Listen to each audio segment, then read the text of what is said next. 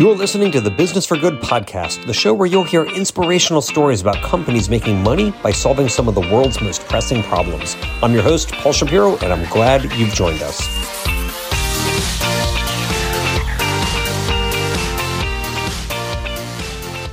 Welcome, friend, to episode number 125 of the Business for Good podcast.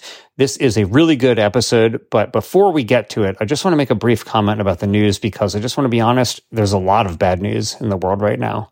War rages in the Middle East after the largest slaughter of Jews since the Holocaust. Russia's war on Ukraine continues with little end in sight. Pakistan has rounded up and deported 250,000 people it doesn't want, many of whom have never lived anywhere else. And that's not to mention the alarm sirens from an overheating planet that we continually see each and every week. To be blunt, watching the news can be pretty grim. But that is a primary reason that I host this show. Yes, there's an enormous amount of suffering in the world, but the point of this show is to offer some hopeful inspiration. It's to give those in our listening community a respite from the bad news and instead offer some good news about people who don't let the problems of the world paralyze them into inaction. Instead, the guests on this show are taking concrete action to create positive solutions to pressing problems. Doing the Business for Good podcast in the last 125 episodes gives me hope. And I know it does for many listeners who tell me the same. So I hope that you find inspiration in this podcast, not just this episode, but in the podcast in general.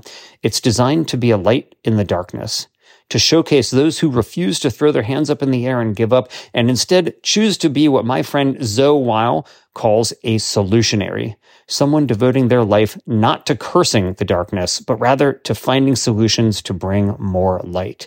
And that is exactly what this episode's guest is doing, in this case, actually quite literally. That's because every single time that you take a step, you are creating energy. Sadly, that energy isn't captured and used to power your daily life, but what if it could be captured and turned into fossil fuel-free sources of light? Exactly right. That's what Pavegen is doing. What started as a guy tinkering in his room to make tiles that generate electricity when depressed is now a multi-million-dollar startup with flooring installations in more than 30 countries. As you'll hear in this interview with Pavegen CEO Lawrence Campbell-Cook, after much trial and error, he invented a tile, which he clandestinely installed in downtown London in the middle of the night to see what would happen. The video he posted online went viral, and the next thing he knew, because people saw this video of people stepping on a tile and it producing light, he knew that he had to make this work. And when he woke up the next morning after posting his viral video, he had a $500,000 purchase order request from a major shopping mall already. That sent Lawrence off to the races, sometimes quite literally with installations for runners. Obviously, they take a lot of steps. And now he's overseeing a team of 40 employees seeking to mass produce energy-creating tiles for sidewalks, roads, dance floors, football fields, and more all around the world. And unlike some types of clean energy, this technology doesn't depend on the sun shining or the wind blowing, but rather just people or vehicles passing over the tiles. Pavegen's now launched a crowdfunding campaign to fuel its future growth, and it works to create its vision for a more sustainable energy future, literally one step at a time. If you're interested in participating in their Kickstarter, the link is in the show notes for this episode at businessforgoodpodcast.com. So, even if the news of the day saddens you, don't let it paralyze you. Take inspiration from the good work of so many who are using their lives to be true solutionaries. I now bring you one of those solutionaries, Lawrence Campbell-Cook.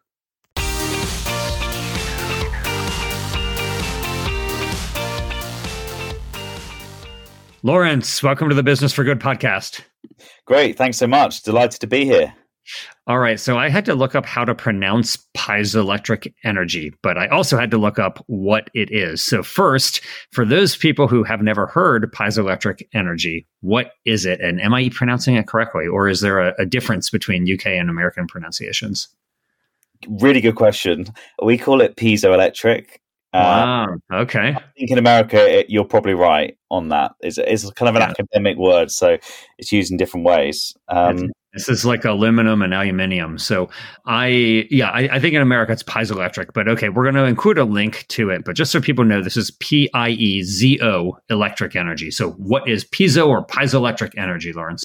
So piezoelectric energy is when you depress a crystal and the crystal produces power. So if you imagine an electric cigarette lighter or your cooker at home, when you push the button to ignite the gas, it makes a little clicking sound, click, click, click, and that is a piezoelectric crystal deflecting, producing power. However, I must say, Pavegen technology doesn't use piezoelectric. We use I've built many piezoelectric floors before, and people have tried it. And we actually use an electromechanical system that is around 1,000 times more powerful than piezoelectric. And I've got many a story to tell about the differences between piezoelectric and electromechanical power. It's up to you if you want. Well, so I mean, to me, it sounded kind of like electromechanical, right? Like to a layperson like myself, who is not an engineer or doesn't really know much about electricity in general, actually, like it sounds to me like you're applying a mechanical force and you're creating energy, which sounds like So tell me, like, what is it? How is what you're doing different? Why is it 1,000 times more powerful? Yeah, so piezoelectric works when you depress this crystal and you get really high voltage, but it's a millisecond. So we're talking 1,000th of a second, if you're lucky, like a burst, like a quick burst of power. Now, if you try and store that energy and try to do something meaningful with it, think of it just like filling up a bathtub. If I fill up a bathtub with a rush of water that lasts 1 millisecond, imagine how long it would take to fill up a bath. Now, my normal bath takes, let's say, 8 minutes to fill. You're going to need like millions of me clicking my fingers of power to fill it. And so I've built these products with piezoelectricity, and I've realized that it just doesn't work besides trying to send the energy as like, you can use the energy for something like a sensor. And what I realized is you need to, if you're going to fill up the bathtub, you need to have energy that lasts longer than 1,000th of a second. So what we did is we found a solution that would provide energy for 4 to 5 seconds of a footstep. And how that works is it's an electromechanical flywheel. So when you stand on the product, the downward force is converted into a rotational force. Now, we do that through this flywheel technology. It's an incredibly efficient machine. And one step will spin the flywheel for 5 seconds.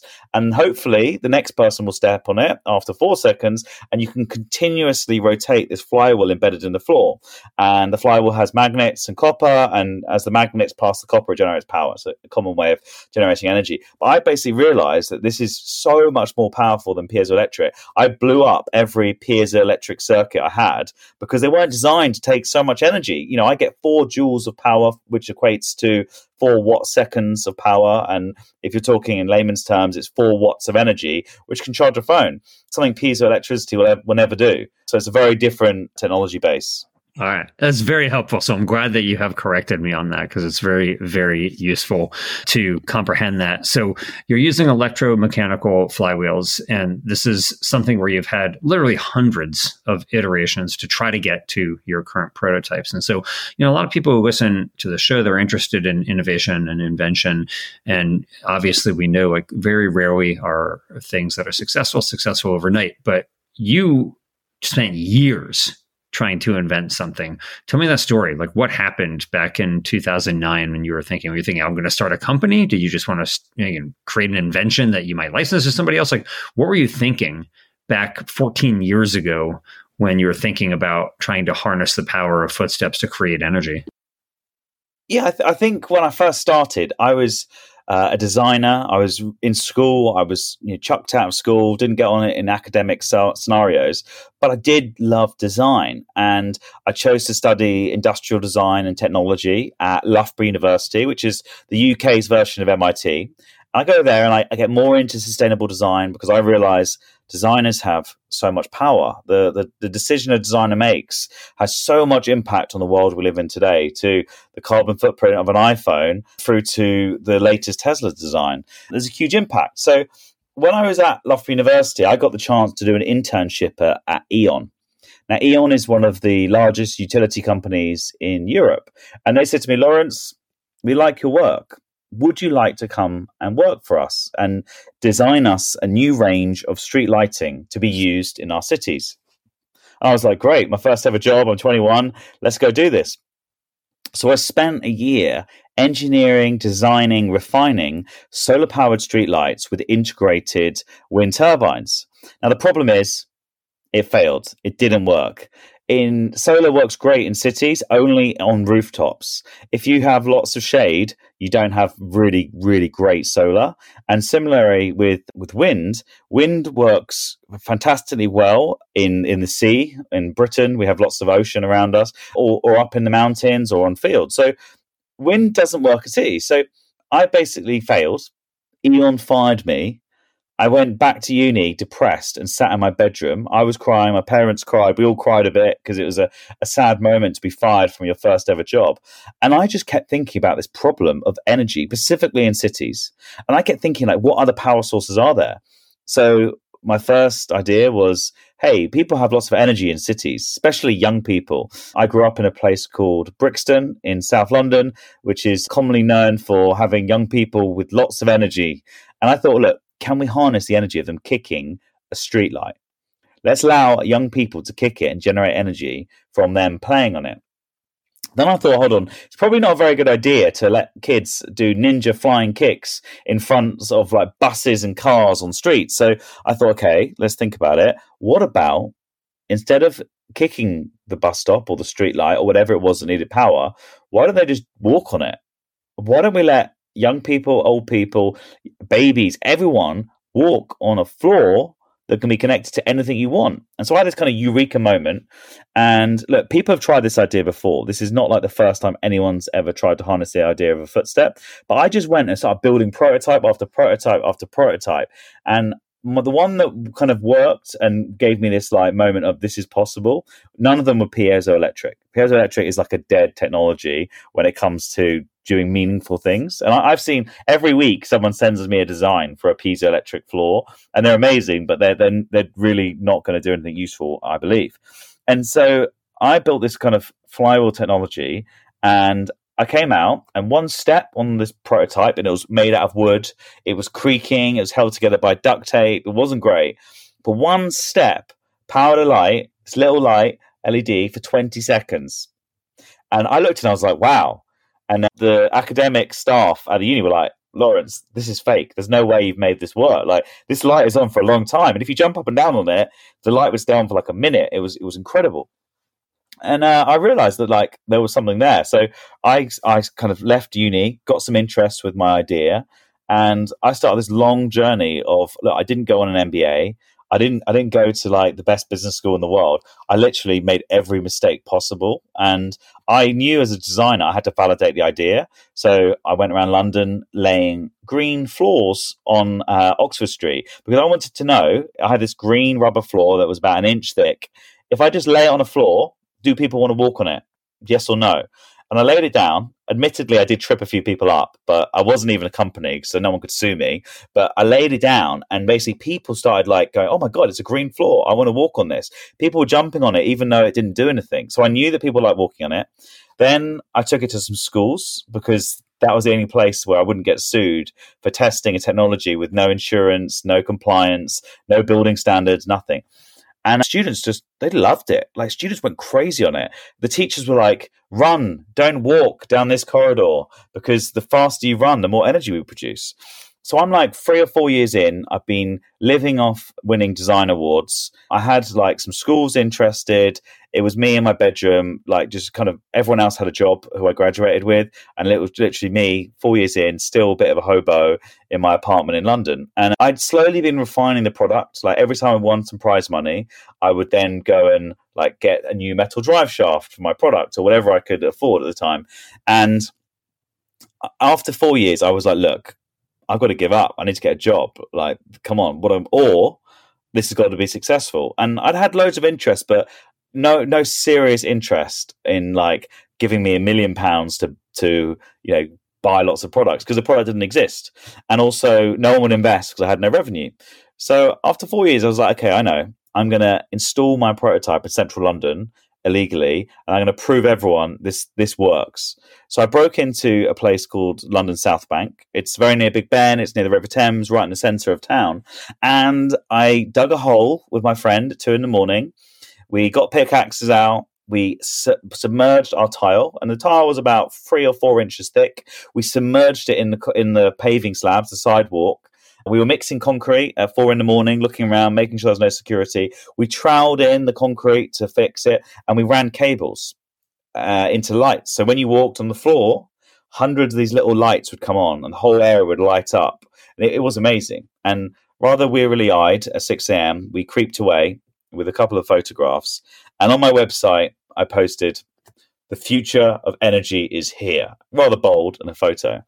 And I woke up a couple of hours later and Westfield shopping mall was on the line, the equivalent of like a Nordstrom in the US. And they were like, "Lawrence, did you do an installation last night?" And I said, well, yes, I did. They said, "Did it work?" And I said, "Well, yeah, it did actually." And they said, "We'd like to buy one." I'm like, "Oh my God, you want to buy one? Okay." And they're like, "How much?" And I'm like, I looked at my friend who was like helping me. I was like, "How much is it?" I just guessed. I was like, $500,000. And they paid me $500,000 the next day. So wow.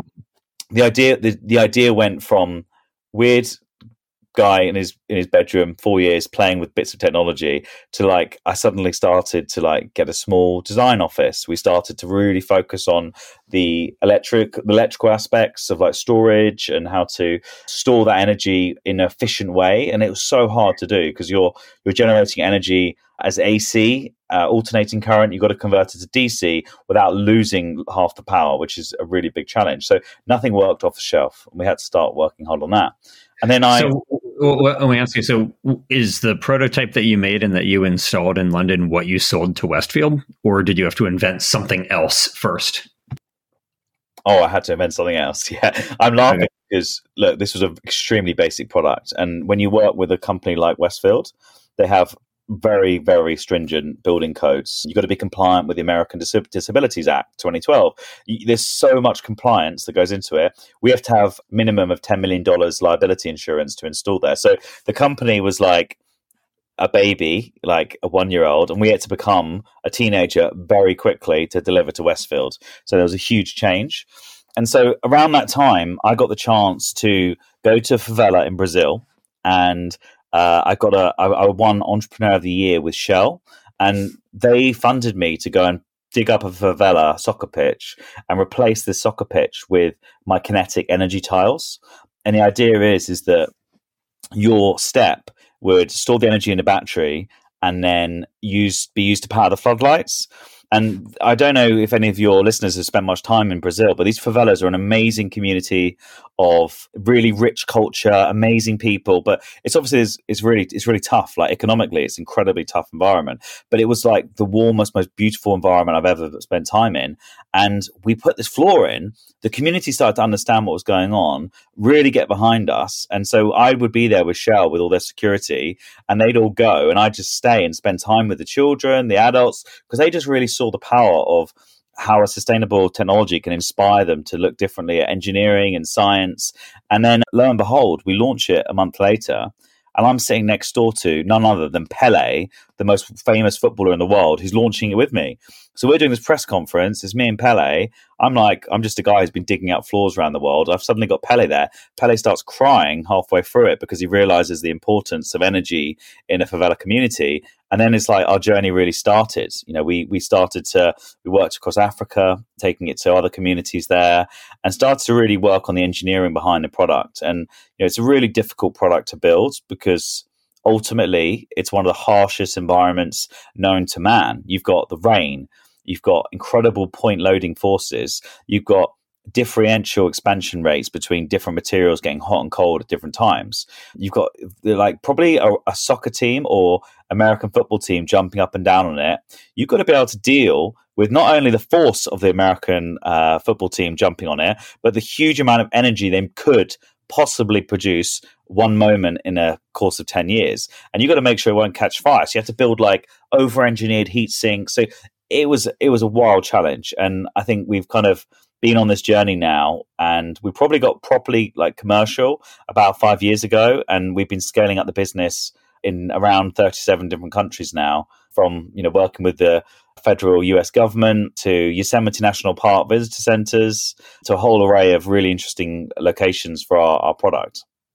That's really incredible, Lawrence. So let me ask you, how many years and how much money did it take before you started really commercializing this? So you talked about how you tried a lot of different prototypes and how you had to really work out things that, for example, let's say aren't going to catch fire, which would be a pretty good thing to avoid. But also you're winning awards. So you're getting some grant money. You get some deal from Westfield. Like how much money and how many years did it take before you actually could start a commercial business here? Yeah, great question. So like the last 5 years has been good. So like 2017, 2018, we started really kind of having a real product that was stable, that could work in these environments. Before then, it was around like testing technology. And I think a few elements here are, one, like I did my R&D in real time. I put it in the ground, I tested it, it broke, I learned, and I iterated. I didn't just sit in a lab for years on end. We were literally out there. I say, look, in England, we were pounding pavements, but I was going to dance festivals, putting it in the floor. I was going to running tracks. I was going to the busiest shopping malls in the world. I was finding like wherever I could find a new test for it, I'd go and learn. I have a whole list of things that went wrong. Like you have no idea how much went wrong. A lot of it was out of our control, but you have to put it in the ground to know if it's going to work or not. So I've raised, my first round of funding was about $50,000. That was like friends and family investment. Then we went and did a small business angel round of $350K. And since then, we've gone on to raise another 10 million on top of that from like the institutional investors, VCs and like family offices have invested in us since that journey. So I've done a transition from like a wacky inventor, and I am in my heart, like I am a wacky inventor, but to more of like a corporate CEO who's looking at like long-term growth and a trade sale, an exit one day for this technology. So really about 8 years then, right? So if 2017 is when you got commercialized, you started this thing in 2009. So it's really like 8 years essentially of tinkering and of spending like hundreds of thousands of dollars in order to try to create something that could become a viable business. You said that you're in over 30 different countries today. You've had billions of footsteps on these products. So what is the headcount right now that you guys have? And what is the revenue that you're able to bring in now? Yeah, so the team in London, we have a headquarters in London and a tech facility in Cambridge, which we call Silicon Fen, our mini Silicon Valley, where we do a lot of our deep tech. So yeah, team of 40, and we've delivered, last year we grew revenue 100%. So we delivered around $3 million, and we've got really big plans for the next 24 months as we scale up. I think like one of the important things here is like you see all these stories of like super fast growth companies, and they take venture capital money and they go fast, quick as they can. Like we had offers for like VC money, and the way I looked at it is like I don't necessarily want to give away a huge amount of my business and also a huge amount of control, because I knew that this technology, like we are on a crusade. This is a whole new product category. We're not just selling another Me Too product, and I knew that if you try and force this to sale, like many VCs would, I just felt like it would be sold early and it wouldn't allow us to achieve our goals. And our goals are, we want to empower communities all around the world, from every city, every town, every village, but every community should have the chance to access our technology. And access to energy is so important for everyone, but mainly people in these developing worlds. And we take it for granted a bit in the lives we live today, when we can charge our phone and we can walk around at nighttime in the cities and have light there. So I think we've got this big mission, and we've just done a kind of our final fundraise now that's live in the UK, like a crowd fund to allow people to own part of the business. So it's a really interesting time as we scale up and look towards the future. Nice. Well, that's great. So I do want to go back just to the technology a little bit here, because you talked about how, well, you have to have the sun shining for solar panels to work. You have to have wind blowing in order to make wind work. But in your case, you just need people to walk around, right? Or people to run around, or people to dance around. And it doesn't really matter what the sun or wind is doing at that time. However, solar panels and wind turbines are hooked up to the grid, right? Like I have solar panels on my roof. That energy goes into the grid, and so people can utilize it. This though is off grid, right? Like you're not actually putting this into the energy system, so it can only be used either instantly or locally. Or like, tell me, how does it work? Like, are you able to store it? I know you can have a battery associated with this, but what is the actual practical application here so that people create this electromechanical energy when they step, and then where does the energy go? Yeah, so when people walk on Pavegen, that energy can be used instantly. So it can light a light, it can charge your phone, or we can store the energy in batteries. So it's really important. So if you look at, say, one of our largest installations, it's DuPont Circle, very near the White House in Washington. And the energy of 10,000 people a day is used. We store the energy in batteries. And then at nighttime, it powers all the lights in this little pocket park area, and they're powered for around 7 hours. Now, look, it's just a dumb tile. People make it smart. People give it energy. Like, the product is nothing without people. So we're really aware of where that sits. And it's a small amount of energy that you can generate from a footstep if you compare it to a huge solar panel. And the problem we're addressing is that, look, we know that solar works and has been around since 1950, has had $1 trillion invested in it, and it works. It's a really sound technology. Now, if you don't have a desert, if you don't, in Arizona, it's brilliant. But if you're in a dense urban environment, you're really limited on using things like solar. So we offer a way that, say, especially in a subway where you can generate power, where there's no chance you can use solar, or a ground level where solar is really limited, we offer that solution. And I think that we're not trying to replace solar, and it is a small amount of power. You'll never power New York City from people alone, but it can take a small amount of that city's demand off grid. And we see it as part of this energy mix of the future. We need new technologies. There's maybe nuclear fusion will be ready one day and can feed in 60% of the grid's requirement, but you still have that application requirement for solar and wind and people power too. So how much can it actually generate, right? So you're using it essentially locally, like you've put up these tiles where people step on them and it instantly generates light right there, which is pretty cool, right? Like you see that working in, like, let's say, a music festival where you need to power the lights and you got a lot of people dancing. And so they can use the energy that people are from people's dancing to power those lights. But how much energy can it create? You were talking about how many watts that is, but translate that into layperson's terms for us, Lawrence. Like, what is it that a bunch of people dancing can actually power? Could they power an entire concert's light system? Yeah. So depending on the amount of people, you probably could power a whole concert lighting system. And now LEDs are really efficient. So those lights, they use a very, very small amount of power. So I think you need to be aware of the constraints. Now, if you're trying to earn dollars from the energy, we call it a feed-in tariff in the UK. If you want dollars in energy in your bank account, using kinetic energy from people walking isn't the right way. But what it is really good at is generating energy for specific applications, because one step can do amazing things based on how efficient things like LED lighting is. And one of the key things that we really realized is we did one of our early installations at Heathrow Airport. Now, Heathrow Airport is one of the busiest European airports. Many of your listeners would have flown through it. And what we realized there is, I'd left this energy company. I'd been playing with prototypes in my bedroom for years. But then I realized I saw like old ladies playing on it with their husbands. I saw like small kids see it from a distance, have no idea what it was, but run and start jumping on it and power lights on the wall. And I looked at it, and funny, every time I flew from there, I would be sitting like a weirdo, just watching people on the floor, because obviously Pavegen is my baby. And I realized, I said, look, I've made energy fun. I've actually made energy fun. And that's really, really important. And so one of the big areas we're addressing now is we realize that like a huge part of the climate change battle is about education. Like, people need to be aware of what's going on and change their lifestyles and change their buying behavior.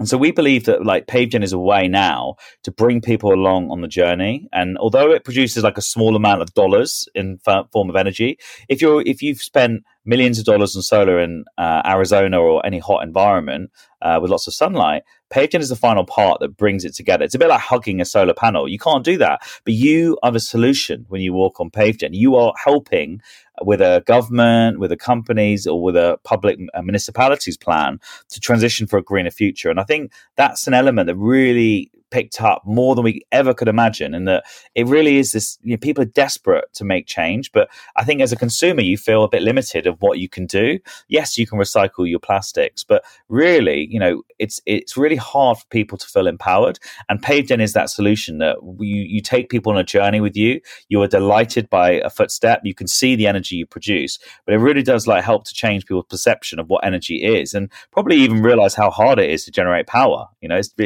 cool. Yeah, it's really interesting once you start learning about energy and how much it takes, looking at energy density of various types of energy sources, and you realize why we use fossil fuels, because they are so good at creating energy, even though they're also good at creating emissions that warm up the planet, unfortunately.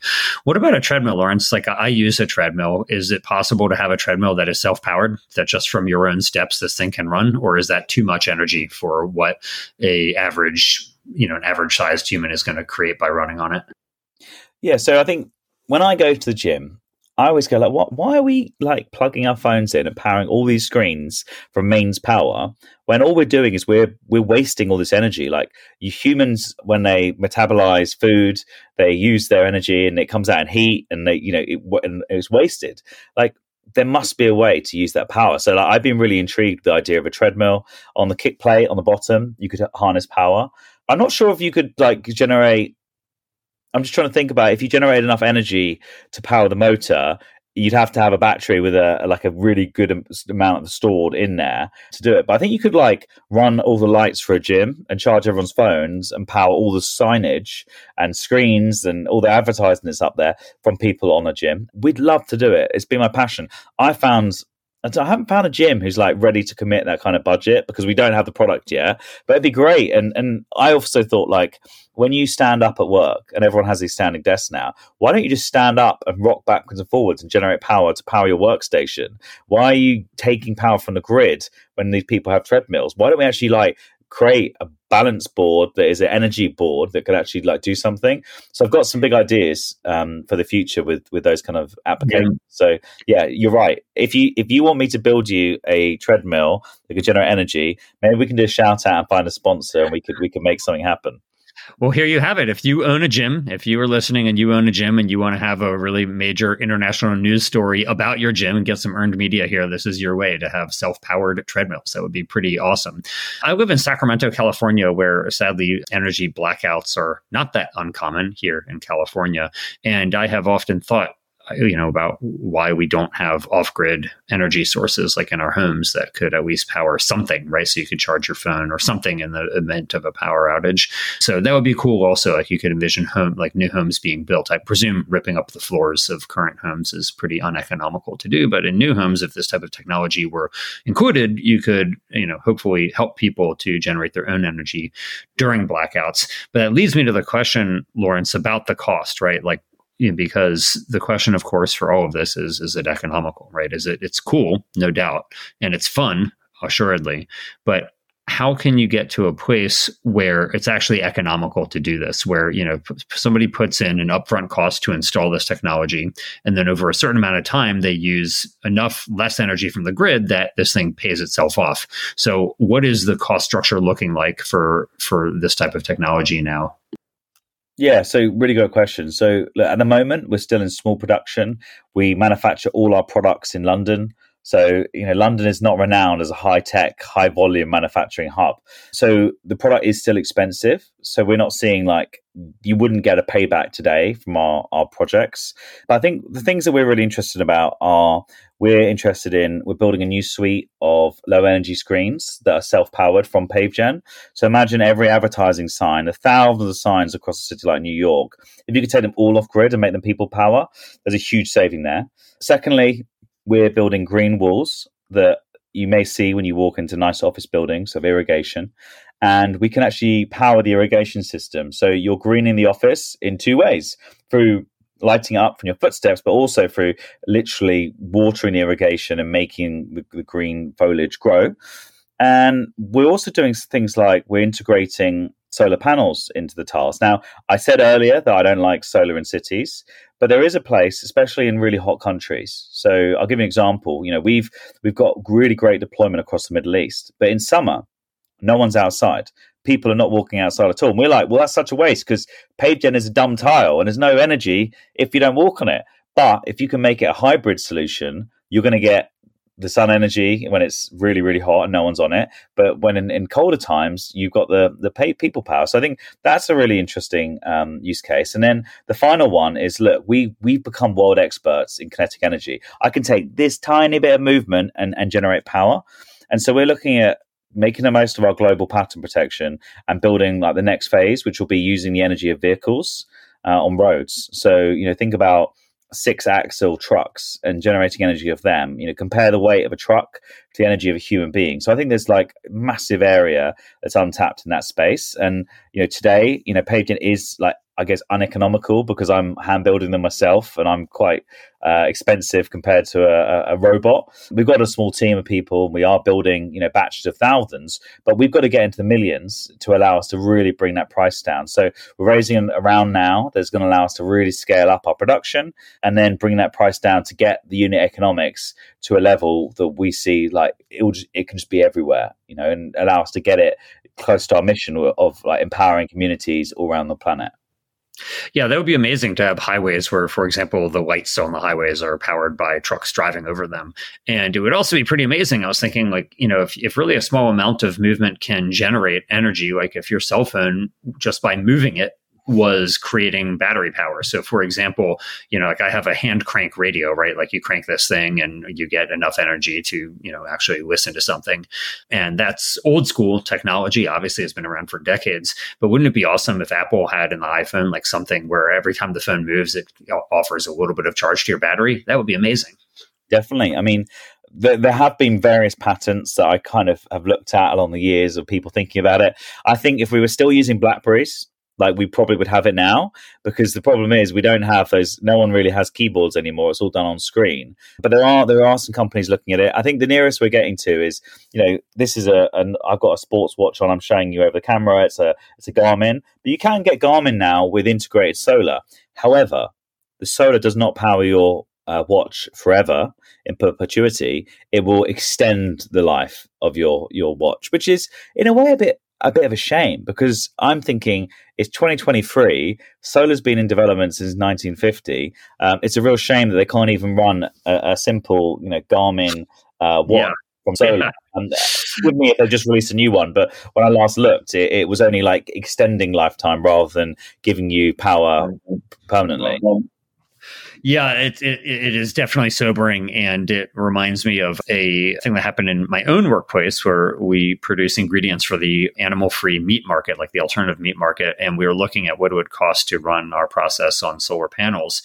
And it's not that incredibly energy intensive, but it was still literally acres of solar panels that would be needed to do that. And it's just, you look at that and you think, we need some better solution, and hopefully nuclear fusion is going to someday save us here, because it's really tough when you look at how solar panels are great, but just not capable of satiating the energy demands that we have as a civilization today.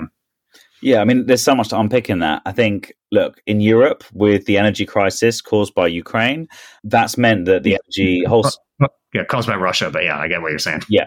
So the battle in Ukraine, if you like. So, but that's meant that the wholesale energy prices have gone up a lot more for us in the UK. But that's meant that solar has got a lot more viable here, because we've really felt the brunt of it in terms of cost rises. So that's good, because it drives more people to adopt solar, because those grumpy people who didn't want to spend the money, now it's financially viable. Obviously, in America, energy is cheaper, but you could argue that they're not really costing in the full environmental impact of that energy. So there's a lot to unpick there, but I think we need massive government stimulus and support to make these renewables more widespread. And the great thing is that once you've got them, you're just not paying the energy company every single month, because who wants to do that? If you roll up 50 years of paying an energy company, that's a hell of a lot of money that you'll be paying. So I think in the long term, it does make sense. Yeah. And, it's interesting in California, where a lot of people have solar panels on our roofs, including my wife and me, because California under Governor Schwarzenegger had this Million Solar Roofs program to try to incentivize people to put solar panel on the roofs. What ended up happening is so many people have solar on our roofs now that, we're not paying energy we're not paying, right, for energy, right? Because we're tapped into the grid and we're providing our solar into the grid because most of us are generating more energy than we use in our own homes. And as a result, they've implemented basically a tax, so that it's a grid use tax for people who don't purchase from the grid. So they the maintenance of the grid requires payments into it, even if you're not buying energy. And so that is quite an interesting thing that happened because of just how prolific solar roofs have become in the state of California. But hopefully we'll get not just solar roofs, but Pavegen floors on our houses and other things, which would be really phenomenal. So let me ask you, Lawrence, you've had quite a journey here, like a decade and a half of, well, I guess as you would put it, a lot of attempts and failures and then eventual success at creating something where you are generating millions of dollars of revenue. You got hundreds of projects and deals around the world, and I'm sure are looking to scale this not just into single digit millions, but hundreds of millions and eventually billions of dollars of revenue for Pavegen. So looking at this, have there been resources that were useful for you, like anything that you've read or seen or heard that might be useful for listeners of this show who are thinking, man, this Lawrence guy sounds pretty cool, I would love to do something like him? What's been useful for him? Yeah, really. There's a lot. So I guess the first thing is it's a bit contrived, but the Lean Startup. Everyone's familiar with the book by Eric Ries. And I think the interesting thing about that is it's about quick wins and fast fails, and get your product out there quickly. Although it's taken me a long time, I did get the product out there before it was ready. I just got it out there, got it tested. Yes, it caught fire. Yes, it broke, but that was really important to get it out there. One thing I've really enjoyed, in the last couple of years, is the story of Jamie Simoroff, of how he did the Ring doorbell and sold it for $1 billion to Amazon. And it was, I think, How I Built This by Guy Raz. Obviously, not to promote another podcast because this is the best. But obviously, Guy Raz is a super well known guy, and I love the idea that Jamie Simoroff just sat in his shed trying to build something that was going to have impact. He tried 5 or 6 things. The 6 things failed, and then he thought, well, I'm not getting any deliveries because I can't hear the doorbell, so I'm going to build something. And lo and behold, the thing he built, just as a coincidence, was the product that was sold for $1 billion. So it's amazing how you stumble across ideas, and I think that really gives me a bit of inspiration every time I think about things not working and getting up and go from there. So that's been a really good driver for me. Nice. Well, we'll definitely link both to the Lean Startup, which of course is very popular, and also to How I Built This, which is justifiably very popular since it's a great podcast. So I'll link to both of those in the show notes for this episode at businessforgoodpodcast.com. And Lawrence, finally, there's a lot of people who want to do something good in the world. They're not really sure what to do, what's needed, what should they be in their shed tinkering around trying to invent. So if you had one company that could exist solving some problem that doesn't yet exist, what would you hope that somebody listening to the show is going to do? What should they start? Well, look, I could give you a million answers, and I got to make sure I don't give you anything that I actually want to do. But there is one thing, and you might have to correct the English translation because it might sound strange. But if you look at a toilet, okay, a toilet is based on a design from over 100 years ago. It uses huge amounts of water for its normal operation. It needs to be cleaned regularly, and it just seems so archaic. I keep thinking why do we still use? What do you call those porcelain? Are they still called toilets in America? The porcelain white things. They are called toilets. Yes. Toilet in the restroom, because we have a toilet in a toilet in England. Yeah, and you have a loo also, but for us it's just toilet and a restroom. But all right, so what do you want? How's somebody going to reinvent the toilet to have a water-free toilet? I mean, you could start with that. At least start with that. Why are we using? Because water is a precious resource.